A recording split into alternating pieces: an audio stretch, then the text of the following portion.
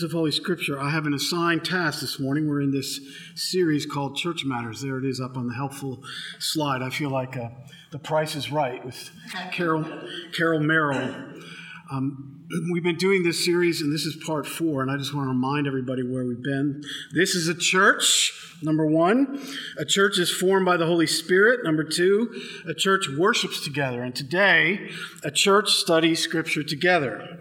So I have 3 simple questions for you. You ready? What, how, and who? Those are my questions. It's entirely focused on verse 42. They devoted themselves to the apostles' teaching and fellowship. So the what is the apostles' teaching. The how is the devoted themselves. And the who is the they, just so that we're all together. So let's take them one at a time. First of all, the what, the apostles' teaching. This is a setup for disaster. I hope you realize that. You're talking to a theologian. I've spent most of my life trying to figure out the importance of the Bible and studying the Bible, and I've been asked to preach on how important the Bible is and studying on the Bible. It's ridiculous.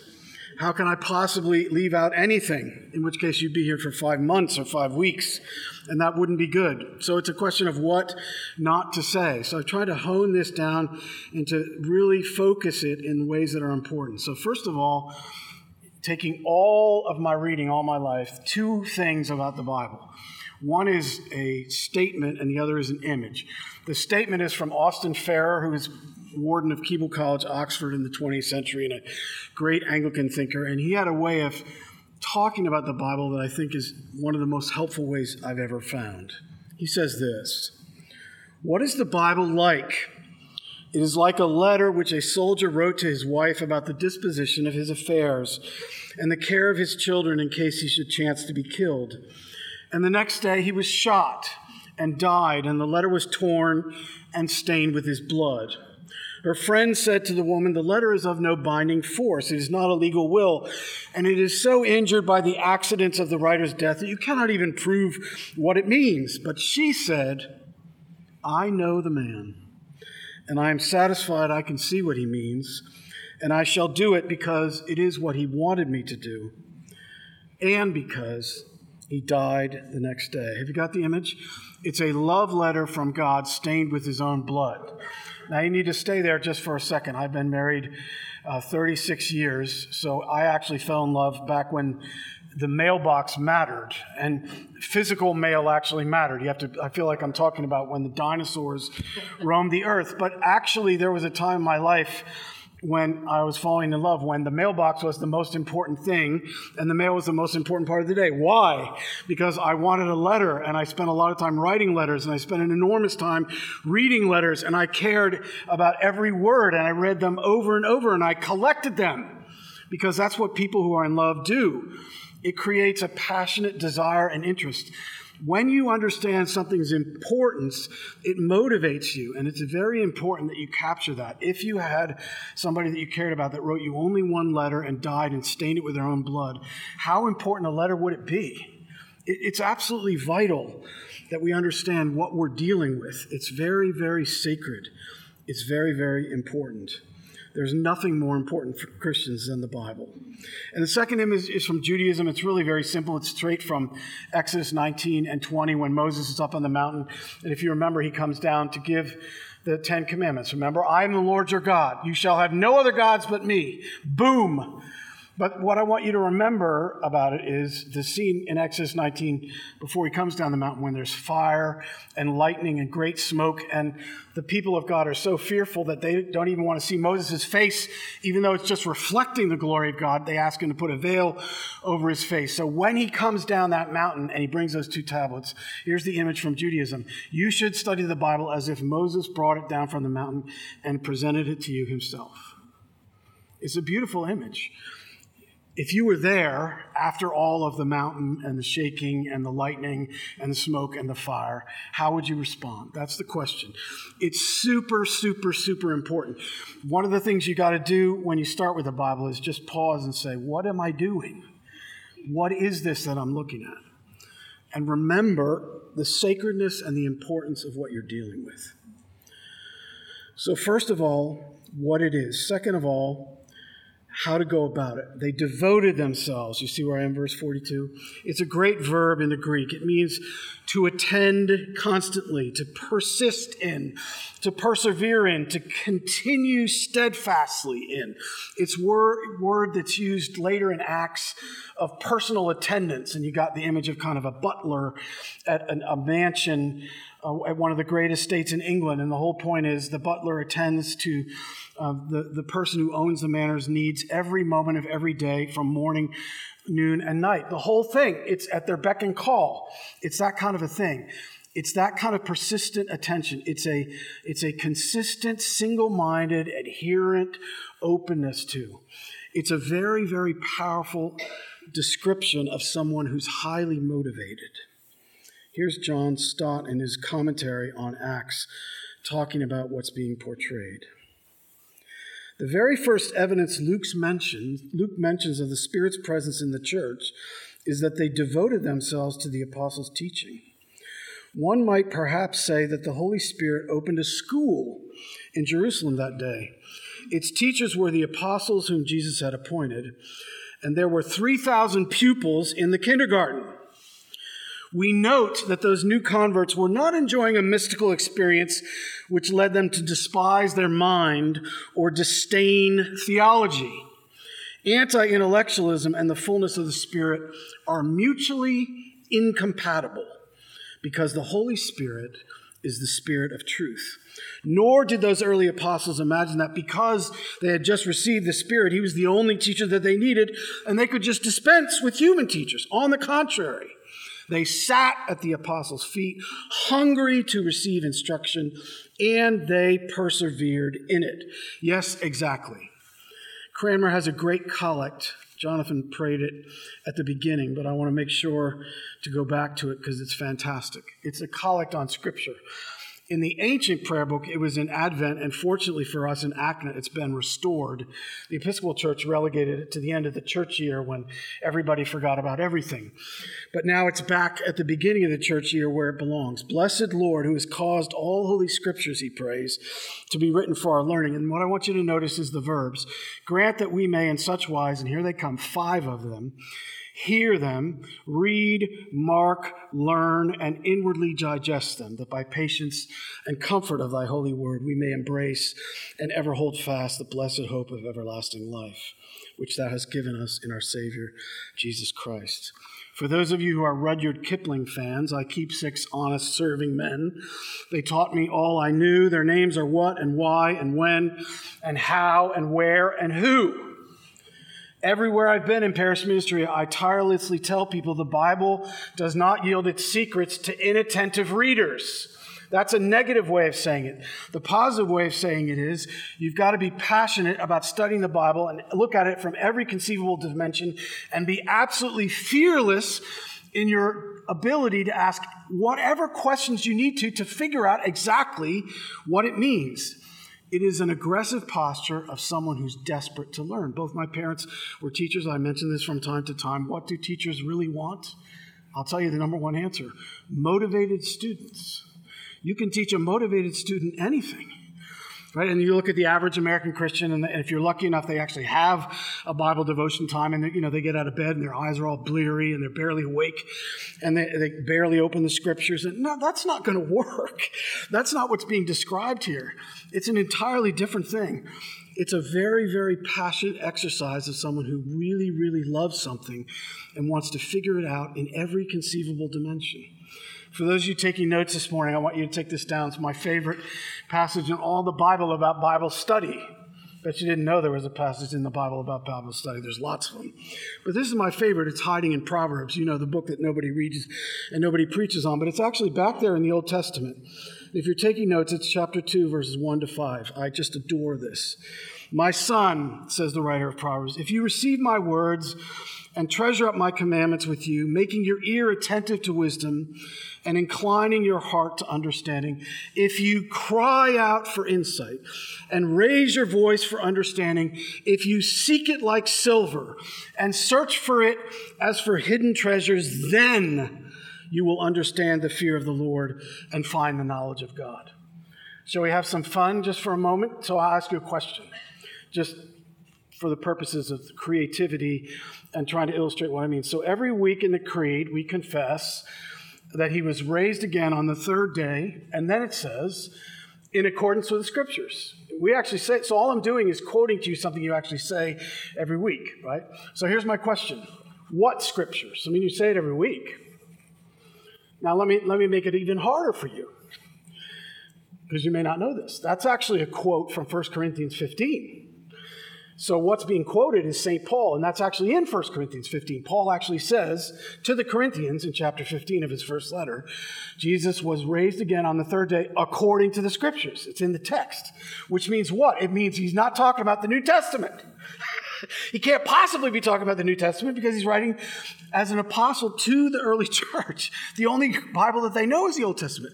So here's a question. Where in the Bible does it say in the Old Testament that Jesus was raised on the third day? That's a good illustration of the kind of question that an active listener thinks about asking. Because, why? Because it's in the Creed, because it's in the Bible, because you say it. But what does it actually mean?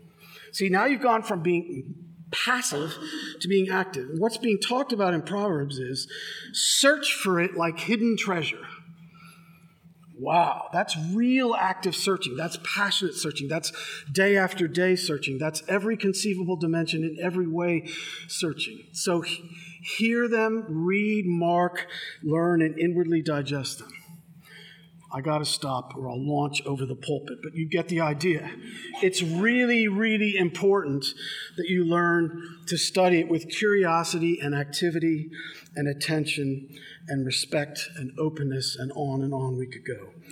It would be an interesting exercise just to think about putting yourself in Acts after Pentecost and just sitting at the apostles' feet and simply asking yourself the question, what would your posture be? And just think about it. You wouldn't be passive. You wouldn't be focused on anything else. You wouldn't be distracted. You'd be very, very excited. You'd be very, very focused. You'd be trying to give every conceivable attention, because that's what somebody who really wants to learn looks like. Those are the students my parents was after. Those are the students every teacher is after. Those are the students the Lord is after too, brothers and sisters. So first, the Bible is a love letter from God, stained with his own blood. Second, it has to be actively studied as if we're searching for hidden treasure. Y'all with me so far? All right, third. And I don't want you to miss the third. It's going to tie into next week's part of the series, so I don't want to steal all of the thunder from next week. But it's not simply that they devoted themselves to the apostles' teaching, but it's the they that did it. It's not individual study only, it's communal study. The key idea in the passage is they. And that word together, if you look at those verses from 42 to 47, is actually used twice. And the word fellowship actually means togetherness. It means community. It's a loaded word. Koinonia is the Greek word from which we get the English word fellowship, and it's next week's topic. But I want to just say a word about it. So here's J.I. Packer in one of his books talking about what this means. What is meant by fellowship in the book of Acts? Gossip, cups of tea, tours, kind of interesting one since we're near Charleston. No. What is being referred to is something of a quite different order on a quite different level. They met constantly to hear the apostles teach and to share the common life and to break bread and to pray. The Greek word for fellowship comes from a root meaning common or shared. So fellowship means common participation in something either by giving what you have to the other person or receiving what he or she has for you. Give and take is the essence of fellowship, and give and take must be the way of fellowship in the common life in the body of Christ. Now, this is loaded stuff, brothers and sisters, and I don't want to get way off on it because I don't want to steal all of next week. But this word common, koinos in Greek, real fellowship in Christian terms has three dimensions. See if you can wrap your mind around this. God shares in, we share together, and then we as a community share out. And only when all three of those dimensions are really flowing is the Spirit really working the way God wants to work in the church. Now, why do I bring that up? Because when you're talking about the Bible, you have to realize you see things in the text that I don't see, and vice versa, which is why you need to be in a life group. Because you could read Exodus 20 for years and not see one thing that Jonathan's going to see and vice versa. But you see things in the text that I don't see, so I need your insight and you need mine. Something happens when people together as a community start getting curious about Scripture together and seek to learn together. And what it does is it brings out all the dimensions. So what happens is that threefold dimension is God shares in, and I learn from you and you learn from me. But then because I get encouraged by you and you get encouraged by me, we both then know more. And there's a sense in which it's almost a three-stranded cord that's not easily broken, to quote Ecclesiastes. It's a remarkable image. Here's Bear Bryant, arguably one of the greatest football coaches ever, talking about how to work as a team. I figure he ought to get some clout in this area. He said once this, he said, I love this quote, he said, I'm just a plowhand from Arkansas, but I've learned how to hold a team together, how to lift some men up, how to calm down others, until they finally got one heartbeat together, a team. And there's just three things I'll say. If anything goes bad, I did it. If anything goes semi-good, then we did it. If anything goes real good, then you did it. That's all it takes to get people to win football games for you. Boom. Very, very good. There's a wonderful story about Jimmy Durante, one of the great entertainers a number of generations back now. He asked to be part of a show for World War II veterans. He told them his schedule was really busy and he could only afford a few minutes. But if they wouldn't mind, he was going to do one of his short monologues and then immediately leave for his next obligation, which was not very long after. So, of course, he would come, and the show's director agreed, on those terms. And Jimmy gets on stage, and it didn't go as planned. He went through his short monologue, and the applause grew louder and louder, and he stayed, and he kept staying. And in 15 minutes, 20 minutes, 30 minutes, finally takes a last bow, and he leaves the stage. Backstage, somebody stops him and said, I thought you had to go after a few minutes. What happened? Durante answered this way. He said, I did have to go, but I can show you the reason I stayed. You see for yourself if you look down in the front row. In the front row were two men, each of whom had lost an arm in the war. One had lost his right arm, and the other has lost his left. Together in the front row, they were able to clap together. That's exactly what they were doing. Louder and louder and more cheerfully each time. It's a beautiful image of what I'm talking about. There's something powerful when people do things together. He simply had to keep going because of the degree to which they were mutually enjoying what he was saying and living it out sacramentally through their bodies. You got the image? So it's a love letter from God. It's to be studied scrupulously and carefully, and it's to be studied together. Now, I go from preaching to meddling, and then I'm done. But this is where it will get very practical because I really care about this. So shall we talk about this in earnest, where you live and move and have your being for a moment? So let's say something at the outset just very practically. First of all, if you don't have an individual habit of studying the Bible yourself, today is the first day of the rest of your life. See, that's a great thing Jonathan and I get to do. I'm giving you great insight, right? None of us get out of here alive, just so we're clear, right? None of us do. And also, today's the first day of the rest of your life. Exactly when do you think you're going to start? I deal with people in the church all the time, 60, 70 years old, never studied the Bible. So what? Start now. Today's the first, but here's the thing. If you're going to start, how are you going to start? Here's a news flash. Get a Bible that helps you. Oh, boy. But you'd be amazed at how many Christians purport to care about the Bible and they don't own a study Bible that they can actually use. Now, did you notice what I just said?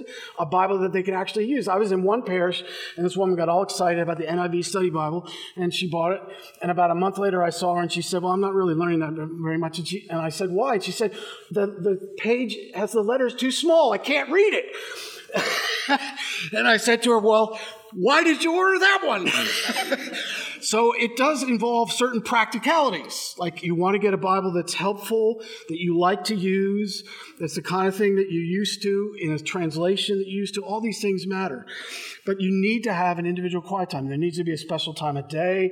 There needs to be a special place in the house where you actually do it. And here's another news flash. You actually need a program that takes you through the Bible on a regular basis, listen, as a whole. Because it's actually written to be read as a whole. You do know it begins in a garden and ends in a garden, right? It actually has a structure that matters. And even though Revelation's hiding in the back and no one wants to touch it with a 25-foot pole, it's actually in there for a reason. And if you have to study the Bible over a year and do it in a systematic way where the actual system that you're using makes you read the Bible, you get parts you like. You also get parts you don't like and parts that make you uncomfortable. That's important. So, a study Bible, a place in the house, a systematic way of going through the Bible individually on your own. That's the first thing. The second thing is you've got to be in a life group and study the Bible together. And we could go on all morning about this, but it's amazing to me how many Christians never get in churches, and then they never get in churches where the Bible's actively studied in community. It's absolutely crucial that you do this. We emphasize it at Holy Cross all the time. It's one of the legacies of the Warner's time here, and I'm very glad to say that it is there. So that's the second thing. The third thing is, and I really want to try to not launch out of the pulpit on this one, but you've got to avail yourself of opportunities. I found myself sitting there in the study this week saying, has there ever been a time in history where if you want to study any subject, there's been more material available faster and easier than ever before? The answer is no. You do know that. You actually live in a privileged time in history. I know there's a lot of things wrong with the world. Please don't get me started. I know we're bent. We're in a fallen world. I get all that. But we live in the blessed time of the information age. You can literally study just about anything. They're free courses. What does that mean? It means if you back up the clock to my parents' generation and my parents are stuck in traffic, they're either listening on the radio or talking, but mainly they're getting mad. If I'm stuck in the car, what am I doing? Oh, I might not actually be getting mad. I might not actually be listening to the radio. I might be listening to, who knew, a podcast about the Bible. Who knew? You can actually learn the Bible standing in the bank line. Our parents and grandparents couldn't actually do that. They didn't have cell phones. They didn't have podcasts. They didn't have websites.